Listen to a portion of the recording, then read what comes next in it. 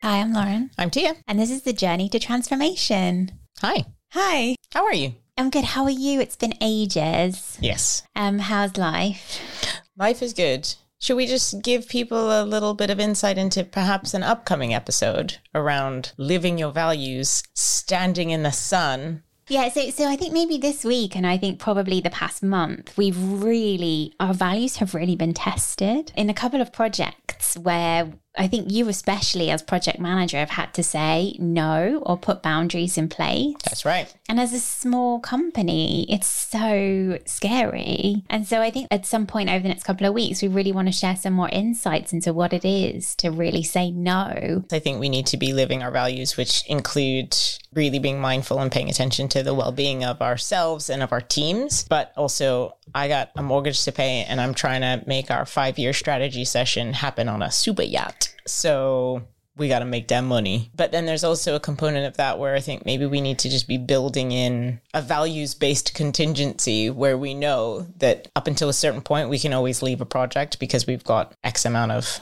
money in the bank to cover us for a little bit. Because it's really, really testing our emotional and psychological fortitude to stick to our values. And I think somebody wrote into us actually and asked if we could share some more situations where we've had our values challenged. So I think this is going to be a good episode that we can talk more about that. Yeah, I'd actually really like to read out a couple of emails that we've had from people. You've got some questions. But before we do that, I think we should also just say it was Pride this weekend. Yes, happy Pride. Happy Pride, everyone. We attended again. And if you haven't, go back and listen to our episode that we did when we attended last year. Yes. It's called #AllOurPride. Yes. Where we reflect on our experiences and what we saw. Yeah. And that was the 50-year anniversary last year. So here's 51. Nobody really cares about that one. Did you have a nice Pride? I did, yes. It was really lovely. And I always just feel so much joy and so much kind of, inspiration and it fills my heart, like just seeing everyone celebrating. Although this year was Just Stop Oil interrupted, didn't they? Okay, I've got a question about this. Okay. We did an episode on the right to protest, so protesting and dissent. Now that it's impacting my gay celebration, I'm a little bit pissed.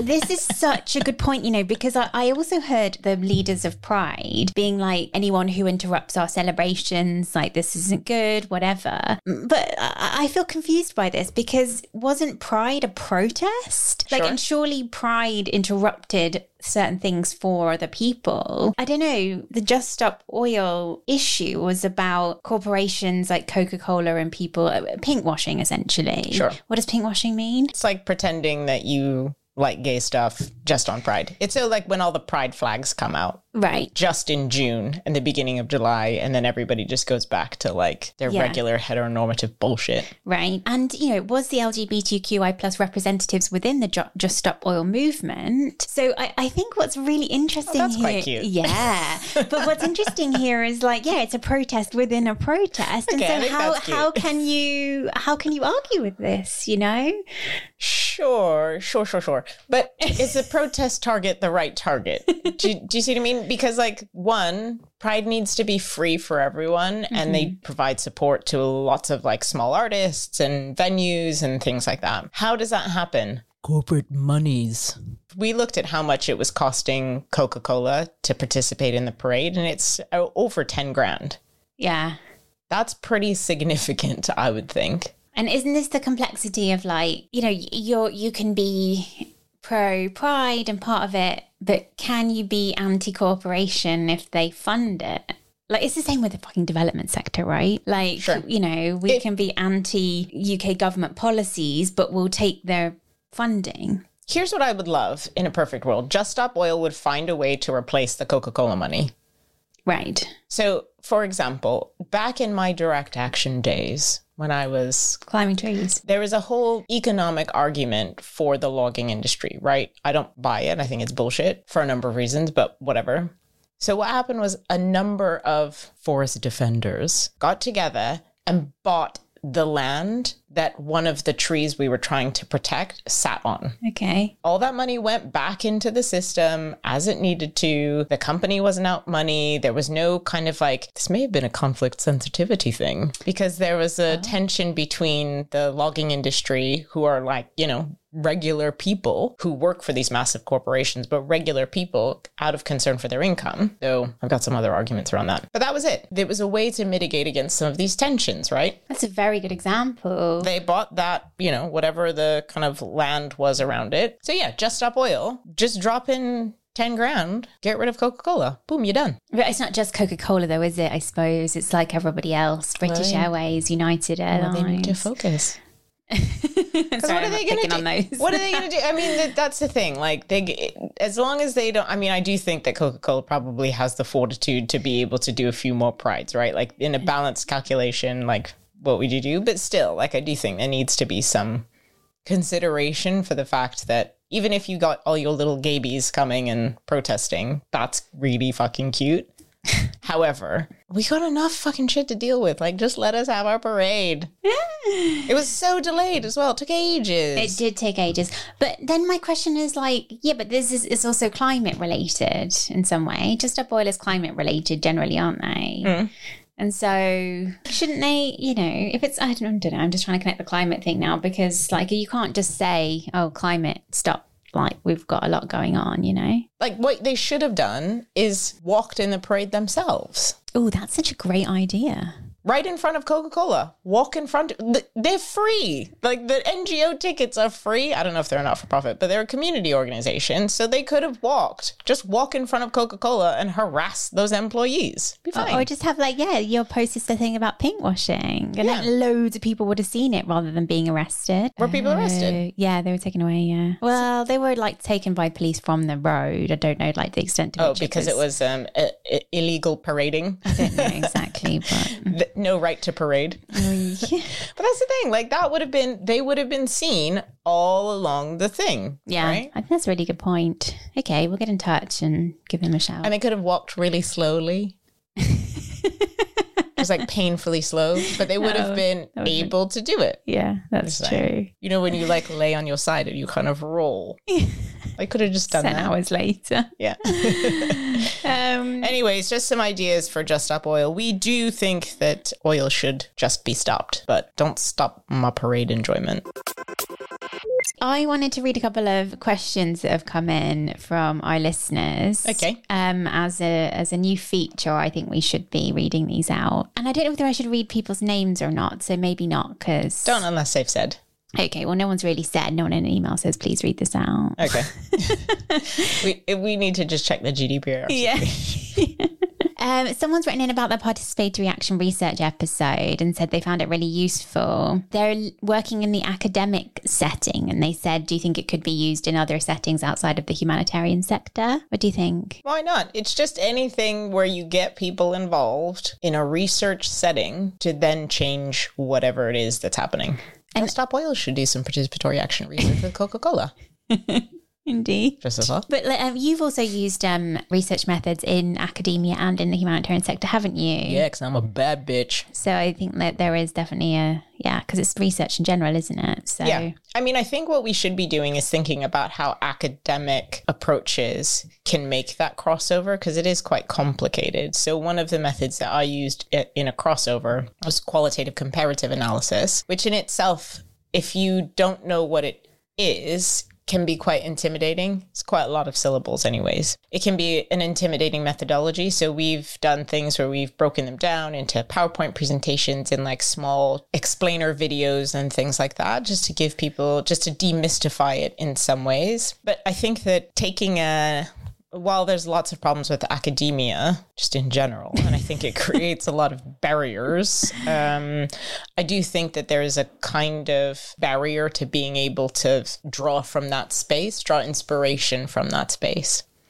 As somebody who's also taken part in clinical trials, I think you also just have to be mindful of like the ethical dimensions when you're dealing with consent. Right. I think it's kind of an ethical black hole that you just have to be willing to navigate. And I think that's part of the reason why generally people steer clear of some of the more seemingly complex methods. Right. But that doesn't mean that they don't have value. Depends on what you're trying to look at, I suppose. Thank you, listener.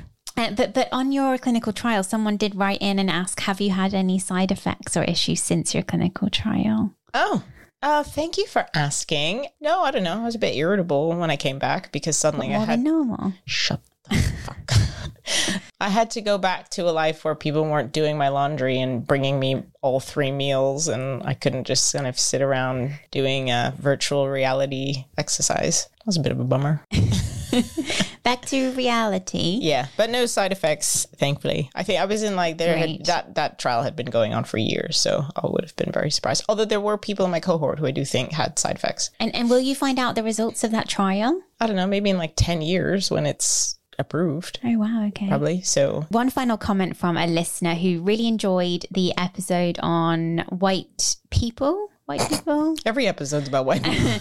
on attention white people. Okay, attention good white people. Attention good white people. We re-released it a few weeks ago, and they said it was really great to hear about grassroots movements working towards racial justice. Could we spotlight some more of these initiatives in future episodes? Racial justice. Racial? Did I say Rachel? Yeah, we absolutely can. Okay, great. What's even better is if you all write in and tell us these. Yeah, and that's a really good point. We'd love to hear from you. If there are any initiatives out there that you're working on or associated with, we'd love to shout them out. In addition, please keep your questions coming. We are really keen to hear your engagement with our episodes. Yeah. And happy to answer any questions or clarifications you have. Oh, that was nice. Yeah. I like this little segment. Let's segue into today. So we're talking about conflict sensitivity today. Indeed, because you and I are routinely in conflict. Exactly. So we thought we'd figure out how to be more sensitive. Okay, why are we talking about conflict sensitivity beyond that? I think it's a relevant conversation because everything that we do is about understanding how we interact with those complex dynamics. Aren't all dynamics complex, to be fair? But how we interact with those dynamics to make sure we're not making shit worse. I think about it in terms of when you're delivering your programming in one community and not another. Right, exactly. Exactly. And you can see your neighbor and you're just like, the fuck? Yeah. Got like fucking Ferraris rolling around. I'm just not Ferraris, but that sort of dynamic when you've got close communities and you see one is getting some sort of intervention and another isn't. I think that's exactly it. And thinking a bit more about, well, what does it mean to choose one over the other? And what could the negative impact be? And who should be choosing?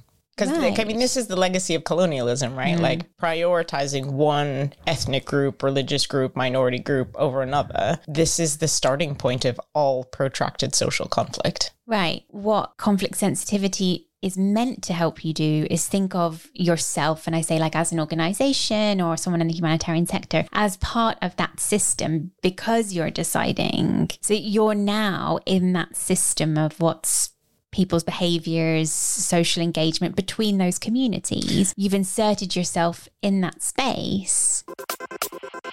Do you want to talk about maybe some key characteristics of conflict sensitivity? I've got a couple. I've often found it quite useful to separate it into 3 different parts. And it's the Conflict Sensitivity Consortium also defines it like this. So to understand the context in which you operate, so understanding how everything interacts, understanding the interaction between your activities and intervention and that context, and then acting upon that understanding to avoid negative impacts and maximize positive impacts. So I've often found it quite useful to separate into those 3 things. Understand the context, understand where you fit in the context, and then understand what you can do to transform conflict in that context. Exactly. Sexy. Yeah. Nice. Really, Rule of 3. Yeah. I like that a lot. Yeah. Okay. How might these things be achieved?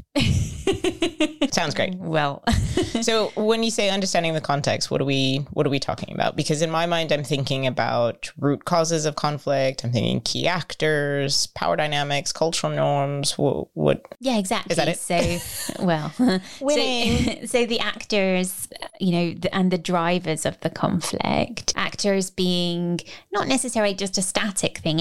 Either actors may come, may go, may interact with the conflict in different ways, in different stages, have different agendas, different levels of power and influence. And then the drivers of conflict, and this often comes back to resources, what's driving it in terms of maybe lack of resources, maybe there's some political agendas. It's always resource scarcity. I'll tell you that right now. Yeah, generally. Quick question. What is the difference between root causes of conflict and drivers of conflict? It feels as a semantic difference, but I don't know if that's right. If I think about a tree, right? The tree has roots But the reason it grows is because of photosynthesis. The roots of the tree are the starting point, where it comes from.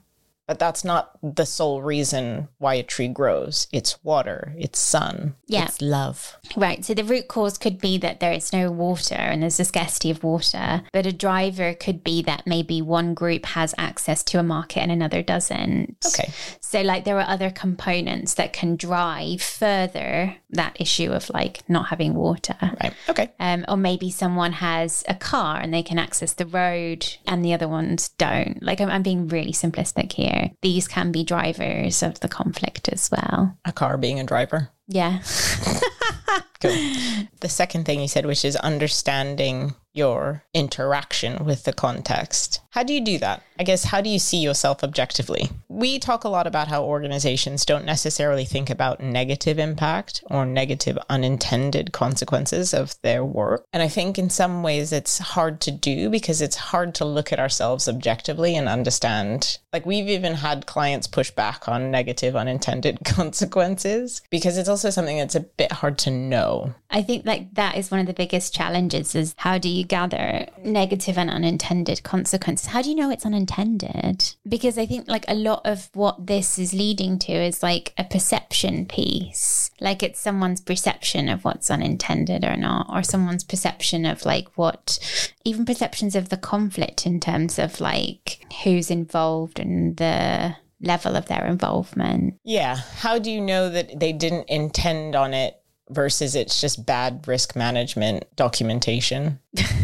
Yeah, that's do you know what I mean? Yeah. Because if you ask somebody, did you mean to fuck these people over? They probably wouldn't say yes. Right, exactly. No one's going to say, yes, we did. I think like that probably comes back to the comparative with, for example, your objectives or goals or theory of change. What's the change you wanted to have, your goals, your objectives, and does whatever change you're seeing in that community align with it or not? For example, if your target was on like social cohesion, although that can be really broad, to be fair. Yes. You know, and you found some specific thing around water that was not included, then, you know, that could be unintended. You talked about before a negative theory of change. Yes, that's right. So a negative theory of change is like a normal theory of change. Don't say normal. What's normal? Yeah, exactly. Rude. A theory of change that's used in current practice more commonly is looking at the positive change, what you want to influence, and at the top you've got that broader impact. The other side of that is what things could go wrong in parallel to that change. So let's say you've got a really big positive impact as your top of your positive theory of change. On the other side, you'd have like, well, what could happen that would be really bad or negative? And so in parallel, almost you're saying, okay, these activities can have this positive change, but at the same time, what's the negative change that they could have? It's almost like scenario planning. Okay. And scenario planning, I think, is a really good way of bringing conflict sensitivity and conflict analysis to life. And I think it leads on to the third part of what I said around like acting on it to minimize negative impact. What scenarios could occur because you're doing what you're doing? I think there's a real strong feature that comes through in conflict sensitivity, which is kind of related to that around adaptive management, planning for different scenarios, being flexible and adaptive, and being able to adjust your approach or the way you're operating. Exactly. Along with the context. So I think that piece kind of comes together. But I do see how a negative theory of change relates to scenario planning and risk management, but I've never seen a negative theory of change. Yeah, me neither. I always thought it might be quite useful from the perspective of just having people think about both sides. Because often the positive, the change we want to see is a real positive driver. We need to be focusing on the outcomes. But if we're too focused on that, like, you know, we need to also make sure the conflict sensitivity and the risk part is in there. So I just thought it might be quite a useful tool to do that, but it also requires you to think ahead about what could go wrong. If anyone at Just Stop Oil is interested in a negative theory of change related to their protest movement, then let us know. Indeed. I think also what's really useful that we need to make clear is that where conflict sensitivity is defined as developing and implementing programs to work effectively in conflict, peace building is defined as working on conflict to produce peace building outcomes. So I think that's an important distinction, especially in the sector now, as like we move towards bringing humanitarian development, peace building programming together. I don't necessarily see the relationship because I think conflict sensitivity can be in any space. Yes, exactly. But one is about a way of being. The other is about the landscape. Yeah. The reason I'm bringing it up is because often people take conflict sensitivity as a way to say they're doing peace building, or like that's the peace element of their work. Oh, right. So, just to kind of make that distinction between, actually, you're right, conflict sensitivity can be integrated into everything, everywhere, and should be. And peace building is a set of activities that helps work towards peace building outcomes. And so, like, as people progress into, if they wanted to work on peace building, conflict sensitivity is almost like the stepping stone there, but they are distinctly different. Sure. Okay. Well, how does conflict sensitivity contribute to peace building then? You've opened the door. Oh. Sorry. I mean, I think Are you going to be okay to answer this? I want to be conflict sensitive. What? Well, conflict sensitivity does allow you to just make sure that you're not exacerbating tensions that already exist. Okay. So in a lot of places where we're working, for example, Myanmar is a good example actually, where conflict and tensions may already arise. And while you might not be working directly on peace building, you are going to be interacting with the tensions there. And so your primary goal should be not to exacerbate that. Okay. And make it worse. So I guess in that context, we're thinking about like trying to reduce harm of your work. Yeah. Where does do no harm fit into this? Because we talk a lot about do no harm, and I think it might be useful just to spell that out for people. Yeah. So, I mean, the do no harm principle is like a part of conflict sensitive practice. It's very similar in terms of not wanting to exacerbate conflict. And it's based on a recognition that the work that organizations do is not neutral and it can impact the dynamics of the conflict. So positively or negatively, very similar. And it encourages people to really adjust. There's a very similar principle which comes from the medical field. Yes, yes. Which I find much easier to understand as an analogy. Yeah. Just don't fuck people. That's it. Like, that's it. So whatever you do, just don't fuck people. Yes. Literally or figuratively. That's it. If that's your starting place, then you are effectively doing no harm. Yes, exactly. But it's more complex than that. I mean, I don't want to be reductive, but it is more complex than that because you need to understand a deep understanding of conflict and the context in which it operates and thrives is how you understand whether or not you're fucking people. Definitely. And I think that deep understanding and what you learn from a conflict assessment or conflict analysis has to then be taken at every single stage of implementation, not just in your design piece. I feel like the do no harm principle is a real trap. The reason being is because you could go so deep down that hole, you could be incapacitated. What you mean in terms of like any harm that you could be doing? Your presence as an organization could be doing harm. Sure. Well, think about the last episode, or maybe the episode before that we did where we were talking about researchers. Mm-hmm. Okay, well, which researcher do I select? In a context where you've got multiple ethnic groups, do I have how many enumerators do I choose? Am I allowed to ask them about their religious or ethnic background? Is that conflict sensitive? Like, I just think depending on how sensitive you are to the environment around you, you could spin out forever asking yourself these questions. Yeah, you definitely could. Every single piece. Should I ask this question? Is this word appropriate? Like, even think about in Myanmar, for example, the word peace and security. Not really, you can't really use them. It's a red flag. So, you've got to mold your entire program around words that you use or can use, a language. But also harm from whose perspective? Yes. So do I ask, would this be harmful to you? Is the very action of asking you that question itself harmful? Yes. If I don't want to make assumptions about what is harmful to you, because making assumptions about people's experiences can be harmful. Like, do you see what I mean? Like, you can just really spiral out. 100%. And also, like, the cultural context in which admitting that something has been harmful, like, you can even reflect back on the admittance of it. Okay, so it's not easy. Yeah, there's a huge amount of challenges with this. So as you said, it's an ethical nightmare. So if you're not doing it, fuck you. You should be doing it. But if you're doing it and you're finding it hard, we got you. We understand. Yeah, 100%. Do you want to talk about some of the challenges? Yeah, definitely. I think we've touched on a few already, but I think the thing about doing and understanding the conflict is that it's always, and depending on the scale of it, in flux. Genders may change. Genders may change. Agendas? Yeah. Why? You're saying agenders? People's agendas. Agendas? Yeah. Okay. People's agendas.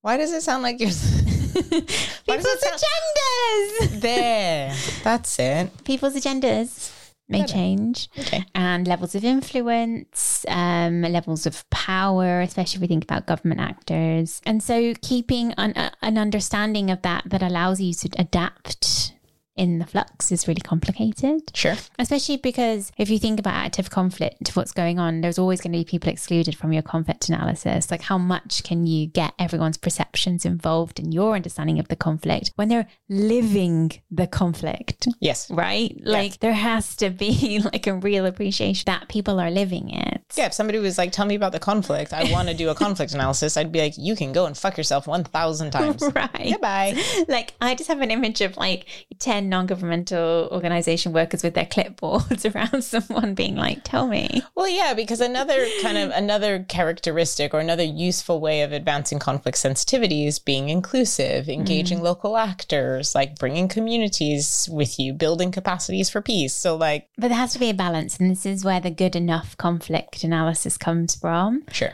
Because, you know, at some point, your need to get information to be conflict sensitive could cause harm because you're being extractive and taking up people's time. Right. And potentially causing more trauma by asking questions around their experience. Yeah. Currently. Don't traumatize people. Indeed. We can give you one tip on conflict sensitivity. Don't fucking traumatize people. When we're thinking about history and the root of conflict, I've always had this, you know, because I love to spin out. How far do you go back? Because sometimes you say the conflict, and I think, is there ever just one conflict? Like, can you ever just go back to the most recent one is built off the one before that, which is built off the one before that. In the context of things like protracted social conflict, which is long, intergenerational, lasting conflict, how far do you go back? But I think that's a really good point. And I think that's a really bad habit of mine and the sector as a whole is like saying the conflict. Sure. Like, and it's almost assumed from our perspective, it's the most recent one, right? Whereas that also is a real generalization because there are local issues, you know, we're talking about a whole country and we say the conflict as if it's this whole like monolith of us, an experience, when in lots of cases there might be a national issue, but there's probably lots of local conflict and other things happening. Maybe, but you know, it all comes back to Sykes-Picot, you bitches. I know. Anyway, there's loads more challenges. Sure. I think some of them can be around political sensitivity, which we haven't really touched on. Yeah. Because sometimes you're engaging with local authorities, community members, other stakeholders. And I do think that having these conversations, as you kind of mentioned about Myanmar, and like we know peace is a bit of a tricky word there. I think the other thing that we know is that like conflict analysis, being conflict sensitive requires an adaptability and flexibility that doesn't always exist. Sure.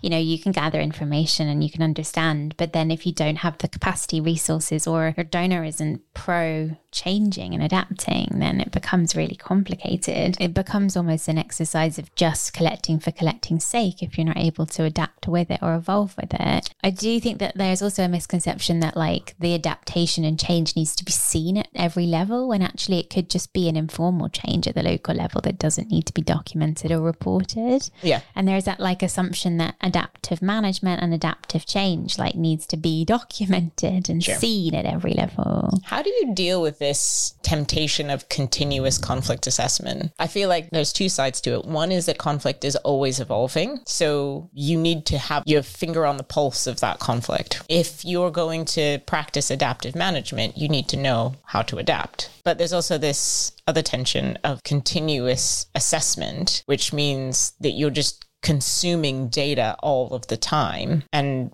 maybe finding yourself in a position where you can't do anything Yeah. I mean, I think It's a capacity issue though, I guess. Yeah, for sure. I mean, I think you probably have to be practical around the level of incidents that mean that you need to redo a conflict analysis. Sure. Based on your capacity and resources. Alternatively, you can draw on existing sources. Exactly. Share knowledge.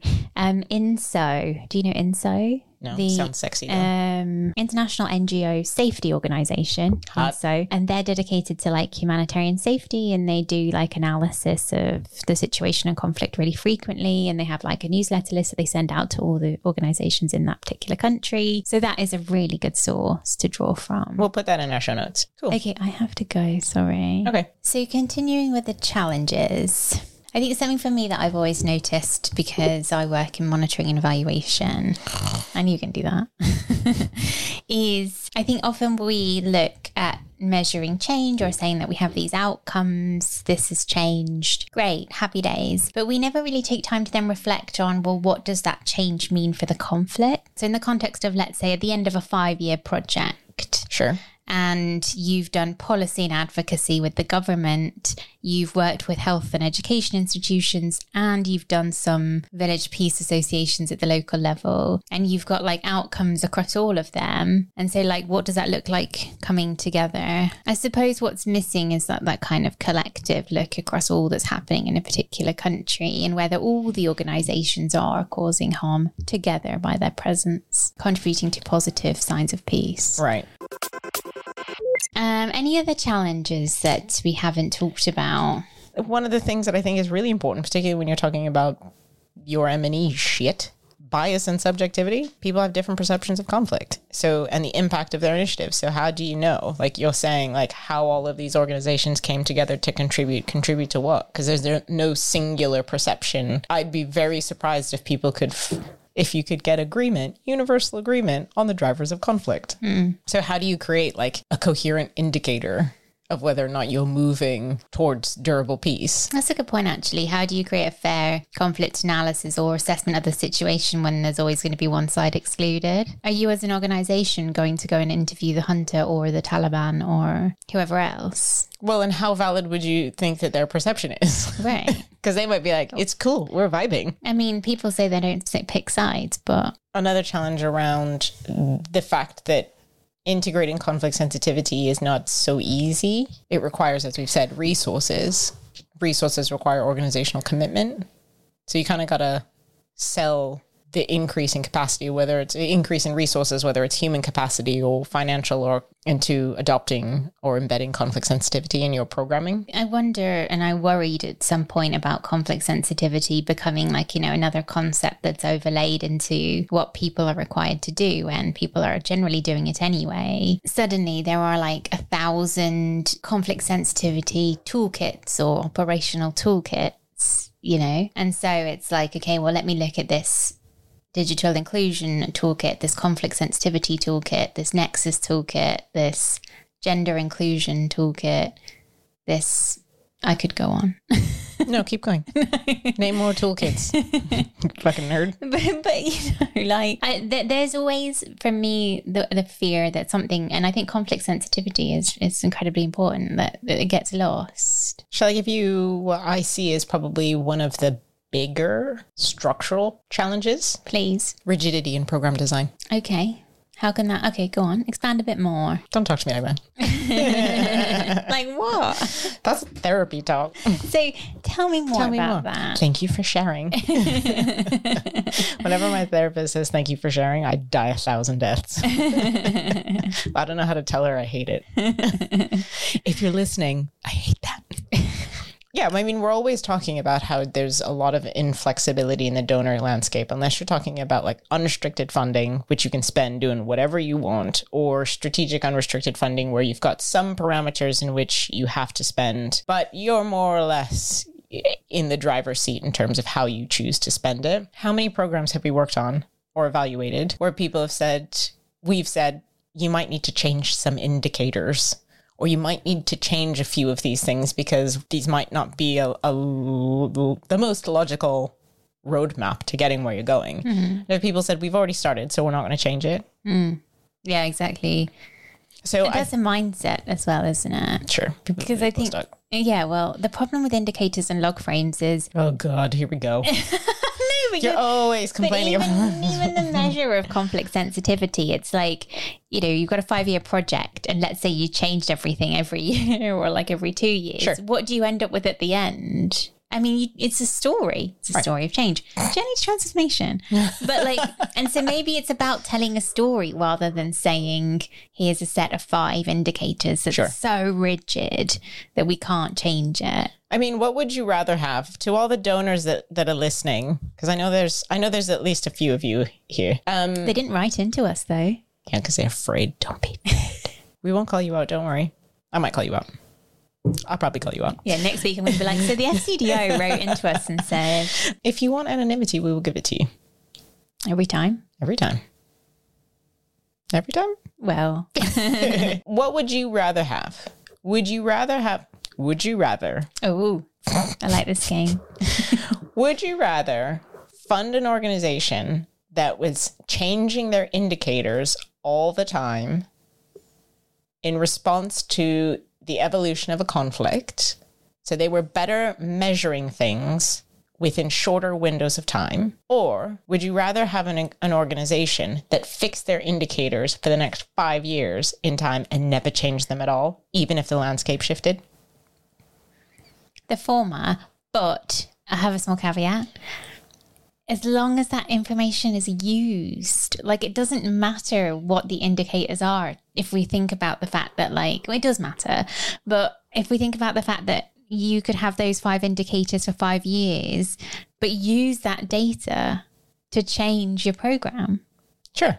Or you could change your indicators and not use that data. Well, you'd have to, because if you were going to change your indicators, you need to still be working towards something. So you would logically have to change your programming in some fashion. Yeah, but you could measure but not use that information. Why would you change the indicator if you're not going to change your programming? So if I'm doing a wash program, I change the indicator from a washy thing to a livelihoods thing. I presumably have to change my thing unless... I'm just not going to work towards this indicator. Do you see what I mean? Yeah. You have to change one to change the other. If you're not, I don't know what you're doing. Let me put it to you this way. If you were to get rid of indicators entirely, what would you replace it with? I'd just measure increments of change qualitatively. Okay, moving on. Next. The way you said that just made me want to scream in your face. Why? I don't know. Just something about it. You just said something about the rigidity of programming. Yeah. So I think also the other issue is often that conflict sensitivity piece gets tied to a project, right? Rather than it being integrated across an entire organization. And in terms of the integration across the organization, who funds that? People and donors are much more likely to fund a project than to fund an organizational mindset shift around doing conflict sensitivity. I don't know. I mean, when we do conflict sensitivity as our approach, who funds that? So we should do it. Yeah, that's a good point. Maybe people should just be doing it. But is it not to a certain extent you're describing it as a mindset shift? But maybe that's right, because a lot of the things that we do when we're building frameworks or tools for clients is saying, this is a tool, but this is a tool that's designed to get you toward behavioral changes. Right. This is to get you towards a principles-based approach, looking at competencies and the way that you're different. So when people say, we want to be more feminist in our whatevers, we say, yeah, here's some characteristics of what a feminist whatever might look like. But this is a tick box exercise. This is to move the needle on you actually now embedding these into yourselves as behaviors. Yeah, exactly. I totally agree with that. The thing that's really flagged my attention to that approach is the way that we've done the equity pause. So it's almost because we've said it so often, and because it's now it's just, we've repeated it so much that it now is just there. It's not even an add-on. It's not a toolkit. It's just something that's in everything. Yeah. And so it almost, I suppose, did sort of start off as a toolkit, as activity. That's it. And so maybe that is the same thing with the toolkit, is the repetition of looking at that toolkit and those questions mean that then it just, the right people at the right time say that right question. Yeah. And for me, I think that's the indication of the mindset shift in all that we do, including, conflict sensitivity, all the things we talk about, is when the right person is saying it at the right time. right question, right person, right time. And that's frequent. From whose perspective? Yes, well, exactly. Who is the right person? Racist. But wow, that really escalated. The point is like that your marker of change then is that people notice that's there. Right. So we've just solved everything. Oh my God. Oh, so this episode is now worth £100,000, probably more. This is going to be the most proprietary episode. We just solved everything. This is going to be the most expensive Patreon. Literally, I think we should take that and like coin the whole shit out of Toolkit Plus. You know what we should do? We should bleep out that whole section, and then if you want to hear it unredacted, you have to pay for it. Yeah, definitely. Okay. Cool. Anything else? That's nice. I mean, not to reinforce capitalist protectionist thinking. Yeah, no, we can't do that. But we've got mortgages and stuff to pay for, so. I'm talking for like 2 hours now. We should definitely pause here and then release part 2 later. Well, conflict sensitivity is a very interesting topic. Again, listeners, please feel free to write into us. If you have any thoughts, comments, experiences with conflict sensitivity, we'd love to hear from you. Yes. And we'll read them out at the beginning of our next episode. And I think that's it from us. All the resources will be available in the show notes. Indeed. Okay. All right. We'll see you next week, everyone. Thanks for listening. I nearly said I love you. I wish you had. I love you. I wish you had. We could use that at the end of everyone then. I'm Lauren. I'm Dia. And this is the Journey to Transformation. Bye. Bye. Thank you for listening to this week's episode of Journey to Transformation. Leave us a 5-star rating and a written review wherever you're listening to this podcast. Journey to Transformation is written and edited by us, Tia Rogers and Lauren Burrows. Our music comes from Praz Canal.